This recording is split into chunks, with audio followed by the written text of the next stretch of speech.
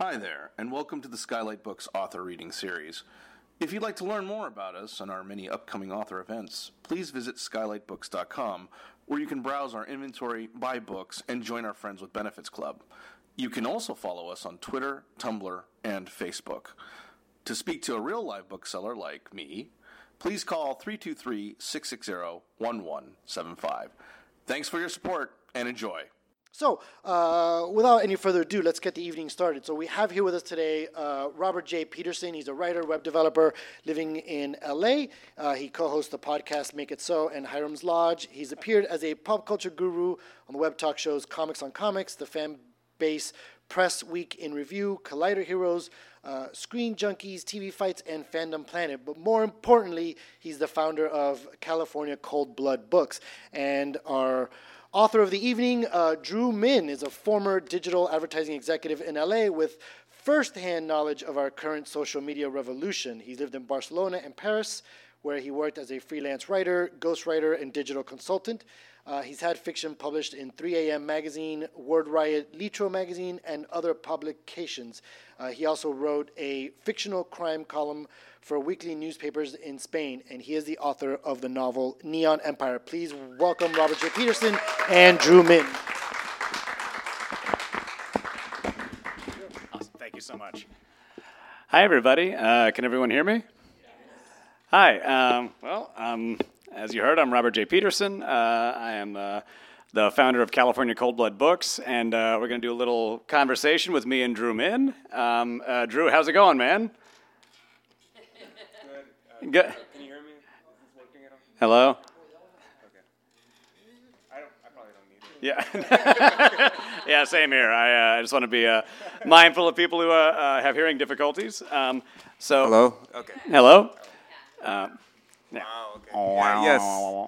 Hello, I'm here. Skylight's already regretting hosting it. I'm not really used to these things, so I might spit in it or something. Well, let's get started with a conversation here, and let me just start. So, Drew, my goal with this sort of opening here is to embarrass the hell out of you. So, I just want to say that I love writing, and I love books, and I love your book. I love it. It is so good. I remember reading it for the first time. You are such an accomplished writer. It is such an accomplished work. And for what it's worth, I love novels. I love the form of the novel. And there's a particular kind of really special symmetry to a novel that when you look at it, when you perceive it from afar, there's a certain shape and special grandeur to it. And Drew really gets that. And Neon Empire, it is such a good book. And I just want to heap just untold praise on your shoulders. You are so talented, and you deserve every success that comes from this book or any book that you write from here on out. I just want you to know that. I say this about all my authors here at California Cold Blood. I am just in awe of their talent and yours, including and especially. And to that end, I wanted to talk about something at California Cold Blood, for me at least, is that for every book that I've acquired at California Cold Blood as an editor, there's always been kind of a threshold moment for me reading the book. Like all the books that I've liked, but there's always been kind of a moment where I get to a certain scene and I'm just all right, I'm going to make an offer on this book.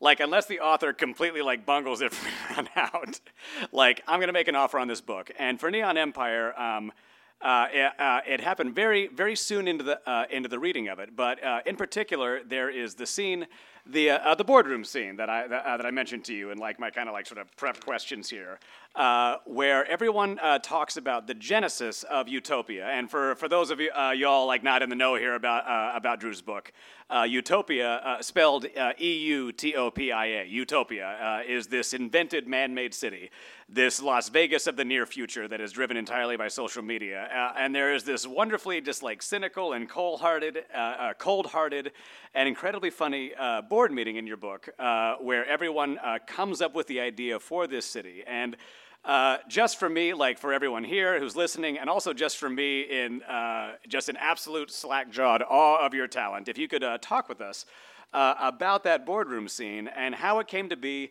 where it may have come from in your own personal experience. Just like walk us through like the kind of magic of writing that scene. Okay, yeah, thank you. So the thing is in any novel, there's a point, especially when you're world building. If it's science fiction, there's exposition. It's really tough to do and do it in a way that engages people. So I really took it upon myself. I took it as a challenge. I wanted to make this chapter in particular as engaging as possible. It is a boardroom. It actually takes place a few years before the story in the novel takes place. But it's important because it shows how people came up with the idea for the city itself. And he mentioned the city's called Utopia.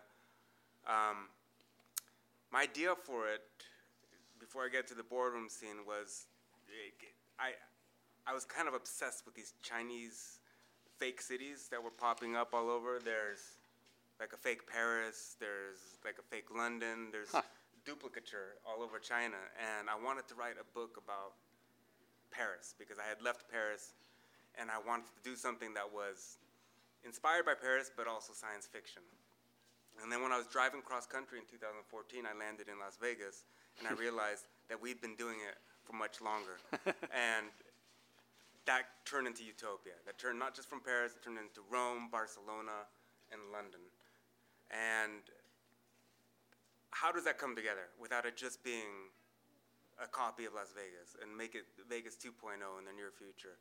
I'd been working in advertising agencies. I've been doing digital marketing. I'd been working with influencers, a lot of social media, ad tech. So meeting a lot of these account executives, I realized very quickly that there was something shady going on in the world of social media and digital marketing. And I'd been in a lot of meetings, these boardroom meetings. So in an agency world, it's quite neurotic and contentious. And in these boardroom meetings, there's a lot of that kind of like this. You feel like you're wearing lead boots in a boardroom meeting. You really you want to burst out and say something, but everybody kind of has that inside them. So I wanted to bring that tension to life in the meeting. There's a lot of inside jokes for anybody that's been in an agency. Things not working, overhead projectors not working or whatever, a lot of stuff like that. And that texting behind the scenes where you have people like making snipes about each other. But another thing about that, and I think that's kind of a theme that goes throughout my book, is it's the distance that people have between the work they do and then the real life ramifications of it. Yeah. It's you're doing tons of stuff on social, you're pushing out ads, you're trying to get awareness, whatever. You're trying to drive people towards a certain purpose.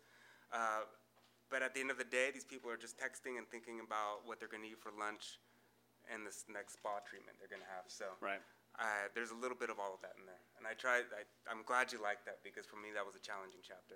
Really? Yeah. It did not read that way at all. That's really awesome. And like I loved how you merged those kinds of sensibilities with the far more pulpy and hard-boiled sensibilities of the book, which is also really cool.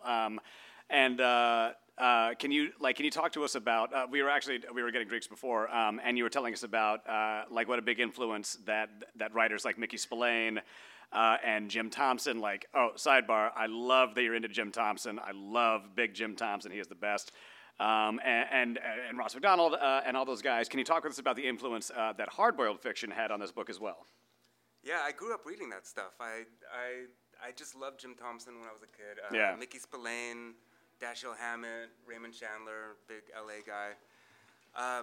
These things were extremely influential to me. And when I first started writing, I wrote this column in Spain as a private detective. I wrote under a pseudonym.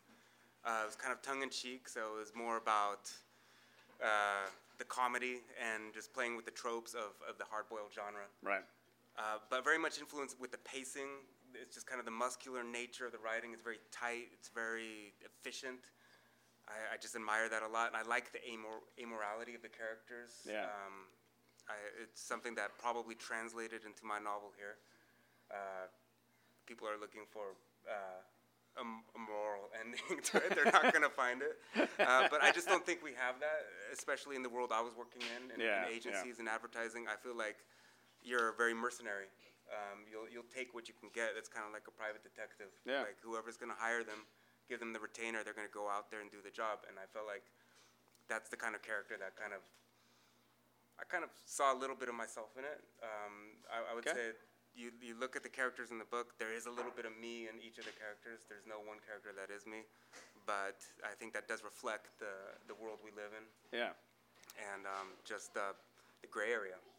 It's all gray right now. Yeah. You know? That is very well said, and I know I'm supposed to ask you questions, but I keep giving you compliments. But there is a real spare elegance and beauty to the prose of hard-boiled fiction. You know, like you think of Mickey Spillane as just like this, kind of tough guy, but then you go and you read his prose, and it's just beautiful. Like it's just soaring, and I think your prose compares very favorably to the likes of Mickey Spillane and Jim Thompson and Dashiell Hammett and all those guys. You know. I'm sorry, there's not a question Thank there. you. No, yeah. I appreciate that. I'm literally like the gushing fanboy in a bad Q&A up here. Yeah. I don't know. My style probably doesn't reflect that much, but I think the intention and drive behind it does. I do look for that pacing. I'm sure I expand more than them. I'm going off a lot. They would never put a boardroom meeting in one of their Probably books. not. I like those tangents because they explore characters, but I do like the sense of suspense that they have, especially those. It's just that page turning quality. Like you're watching a thriller on TV or you're reading a book like that. I like to leave a hook for someone who want to continue.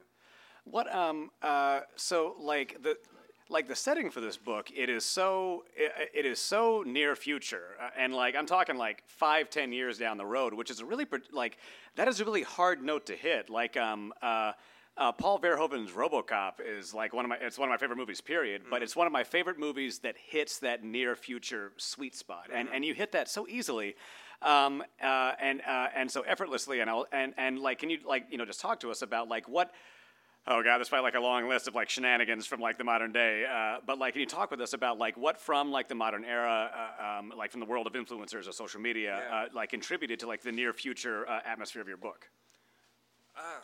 So I actually finished this book in late 2016. I had started writing it earlier, and I don't know if I mentioned, I was driving cross country. I was in Vegas, and that kind of gave me the idea for it. But when I was in Vegas, with this kind of story in my back pocket, I was thinking, I do want to do this fake near future city, but there were like these pictures of Britney Spears everywhere, like all over Vegas. Like her face was just plastered over everything, and that gave me the idea for Aurora. She's one of the main characters in the book. Great character. She's an influencer. I didn't even know what an influencer was before I came to LA. I had no idea what that term even meant. And I'm so sorry you had to learn the definition. I didn't know, but I knew when I saw her, I was like, that's my inspiration right there. Not physically, but like just that iconography, that just presence everywhere, and just that kind of that just dominance over a city. And then I did land in some agencies, being that it's LA, it's media driven, so I was doing like Telemundo campaigns and whatnot, but I started meeting with all these agencies that manage influencers, and that's how I learned about influencers. But they were like, "Oh yeah, do you know so and so PewDiePie, and we manage all these people." And I was like, "Who is that? I don't know," because I wasn't really a YouTuber. I'm sure I'd been exposed to them, so I started looking into them. And then one thing that really cinched it for me, I was with these account executives, and what they do, they kind of wine and dine you, and they want you to buy media. And these are very expensive media buys. Out at a bar, and he was just pointing out all the influencers that were around us in the bar. Wow. And I was like, okay, this is a thing now. Like, this is kind of a thing. And the more I looked into it, I just felt like, okay, that's interesting. I feel like like just from my own daughter, like, and I know what she watches on YouTube, and she does follow like influencers. That this is going to be. Maybe, and if I just like in my paranoid mind and if I just turn it up to 11, this might be the thing that everybody starts following in the future. Maybe the celebrities that we're used to that are kind of built up by the system that are manufactured. Not unlike a lot of, I mean, it's kind of all related, but now you have these kids coming out here that are doing the influencer thing. They're trying to launch their own thing. And I just felt like that was the future we were going towards. Yeah, it's funny, my knowledge of influencers, God help me, it kind of rose in concert with reading your book, where I was certainly aware of the fact that there were people on social media who had a background in certain fields or whatever, like movie stars and whatnot, who had great influence on social media platforms, but then, and I'm plucking this name entirely from the ether here, but Logan Paul is a good example of a guy who's sort of like raison d'etre is just, he just is an influencer. Like, I'm sure he does other things, but like he just makes funny YouTube videos and that's what he does. And when I was reading your book, there was a time, and I'm sort of laying bare my kind of like old manness here, where I was just like, what is an influencer? Like, what the hell is Drew talking about? But then when I saw someone like Logan Paul, I was like, oh, that's what he's talking about. And like, you just, like, you integrated that kind of like character type, this sort of like this new personality type that we have like in our society, so beautifully. And like, you mentioned Britney Spears as like one of the kind of sort of like seeds for Aurora. Like, were there any others that went into her? No, not really. Yeah. I think I just started building. In my writing process, I kind of have an idea for a character, and I have Evernote, and I just start jotting down what I think her psychological profile would be. Okay. I did want a transhuman element, so she's partly cybernetic. Which is super rad, yeah. There's, bits and pieces of a lot of different people, to be honest. Yeah. But it's just something I saw around me when I was like when I started diving into this world. I wanted to empathize with her and see where she was coming from, and not just make it just snarky and like, which is somewhat easy to do, I think, especially given the news that's coming out. I just wanted people to see where she's coming from. Yeah. And what I did notice in the advertising world is like you're always targeting demographics, and there's a real fetish with like younger audiences. Right. Prime audience being like 18 to 24 or up to 35. She's hitting the end of her life cycle of relevance, and I wanted that to be another theme in the book. Yeah. That came through so well, like that theme of just rapid aging. You know what I mean? Like, there's so many books about people who are like in their 60s or 70s, and they like and they think, oh, I feel old. But like in yours and just today, like, how old is Aurora? Like, maybe in her mid 30s. Yeah, right? Yeah, totally. And she feels old, and that's an incredibly powerful theme that you explored in that.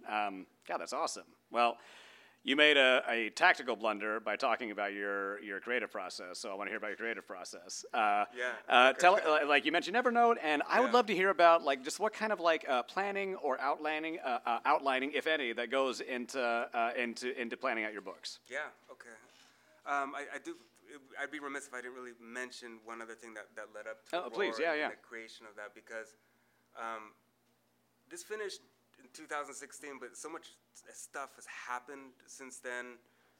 Cambridge Analytica, the Fire Festival. There was this great New York Times article about this follower factory. So there's a honeymoon that's ended, I think, and that happened in 2017. Google drops its slogan, "Don't be evil." Facebook no longer says they move fast and break things. They're trying to be adults, but they're also controlled by shareholders, and they're trying to bring in money. So I feel like we've passed the threshold, and I'm just happy my book came out now, because it's not so much science fiction anymore, to be honest. I hear you. But yeah, so the creative process is that. Honestly, I look around me. I'm at work. For me, it's always been a challenge to like translate something that I find extremely mundane and analytical into something that could be entertaining. And I felt that's what I was doing. I'm looking at like dashboards and all this stuff, and how can I turn that into an engaging story? Yeah. So I like those challenges, and so that's one thing I delved into. I ingested things at work. I was always taking notes. I kind of an outliner. Halfway in writing, there's this I don't know what they're called, an outliner and a pantser. A pantser. Okay, Yeah. and a pantser is someone who's just like wings it. It's like a Jack Kerouac. Yeah. Stephen King is a famous pantser. Inspired and Yeah. has a scroll of paper and is just writing out a whole novel. Maybe I think I'm somewhere in between. I have to have. I always have an ending in mind. I have my characters. I need to really envision them. So I just sit with them for a while. I outline them. There's another character in the book. She's an executive who's kind of like on this offshore island, watching things from a distance. And I looked at some media executives in the world. I took inspiration from them, just seeing psychological moments in their life where they might have broken down, and how I can incorporate some of those things into my book. Nice. Yeah, and then the outline, it's an evolving thing. As I'm writing, it does change all the time, but I do kind of have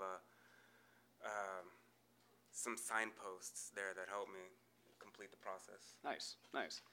And so, are there any plans for more books in this universe, if not sequels, and like exploring other aspects of it or anything like that? Yeah, I felt like I touched on something in the book where I didn't want to leave it, honestly, at the end. And there's I don't know how many characters, 4 or 5 characters in the book, and I feel like I can expand on them. Yeah. I can leave some behind. They might come back at a later point, but with the things that are happening in the news, I've been both distracted, disturbed, and inspired. I already have my next book, and then I have a book after that I already have kind of planned out. But with Epstein and some of those shenanigans and this transhumanism that's going on. I see these tech executives, they're kind of trying to move offshore. They're building these fortresses and bunkers and stuff. A lot of that was already in my next book, but I think I'm going to ramp it up. It's going to be way crazier than this one. So, I'm not trying to make you feel jealous, but Drew has told me about some of his future ideas, and they're awesome, and they're going to make such great books. If you want to, if there are no questions from the audience, we can do a quick signing. Or Drew, is there anything else you wanted to offer? Or no, I'm really pleased to see everybody out. Yeah, thank you. Thank you all for coming out. Yeah, this is really cool. What a treat. Yeah, please, yeah. Yeah.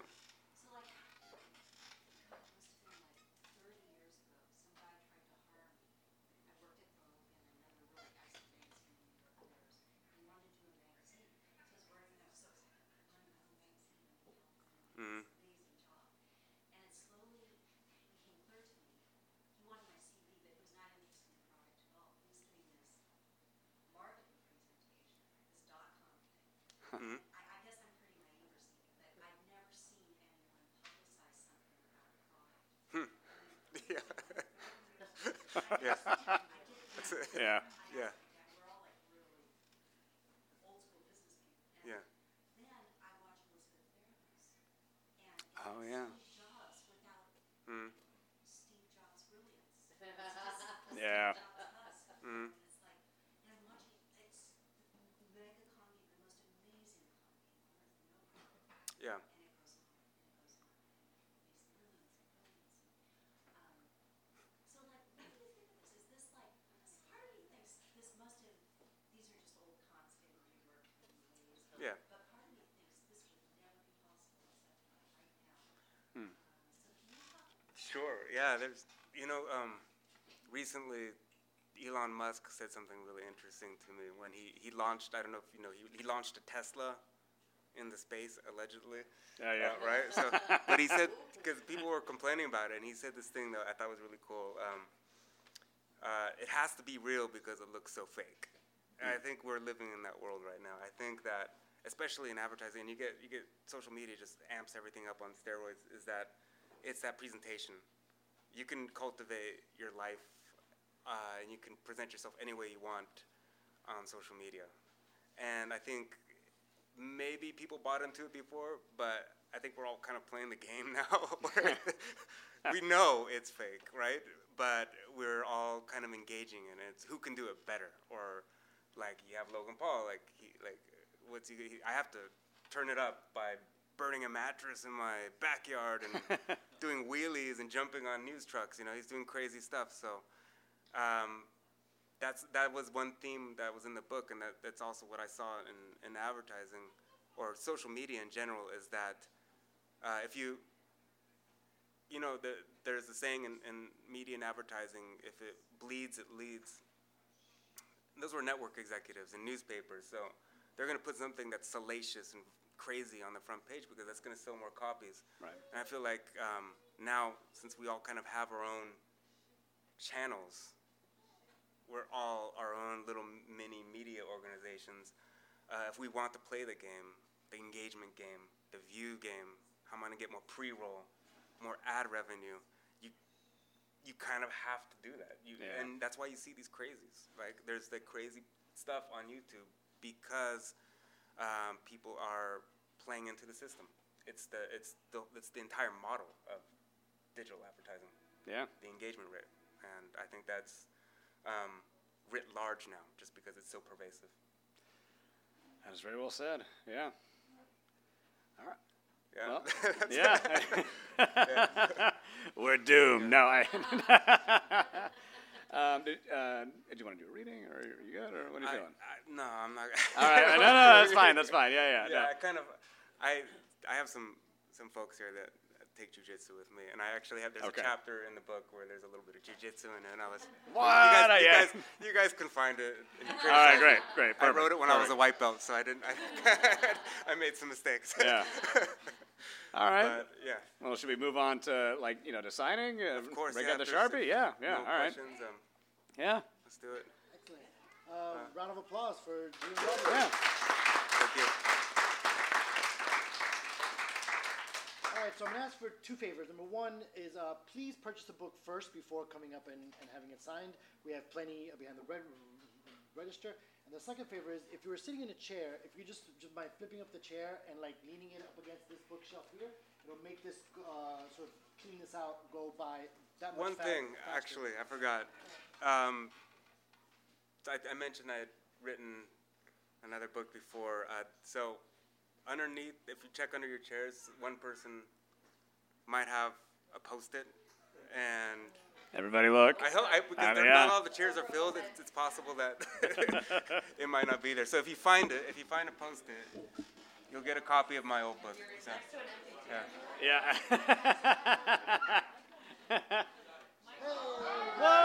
Michael got it. Okay. Yay. You've been listening to the Skylight Books author reading series. Don't forget, you can listen to this and all of our other great podcasts at skylightbooks.com. Thanks again for stopping by, and we hope to see you soon.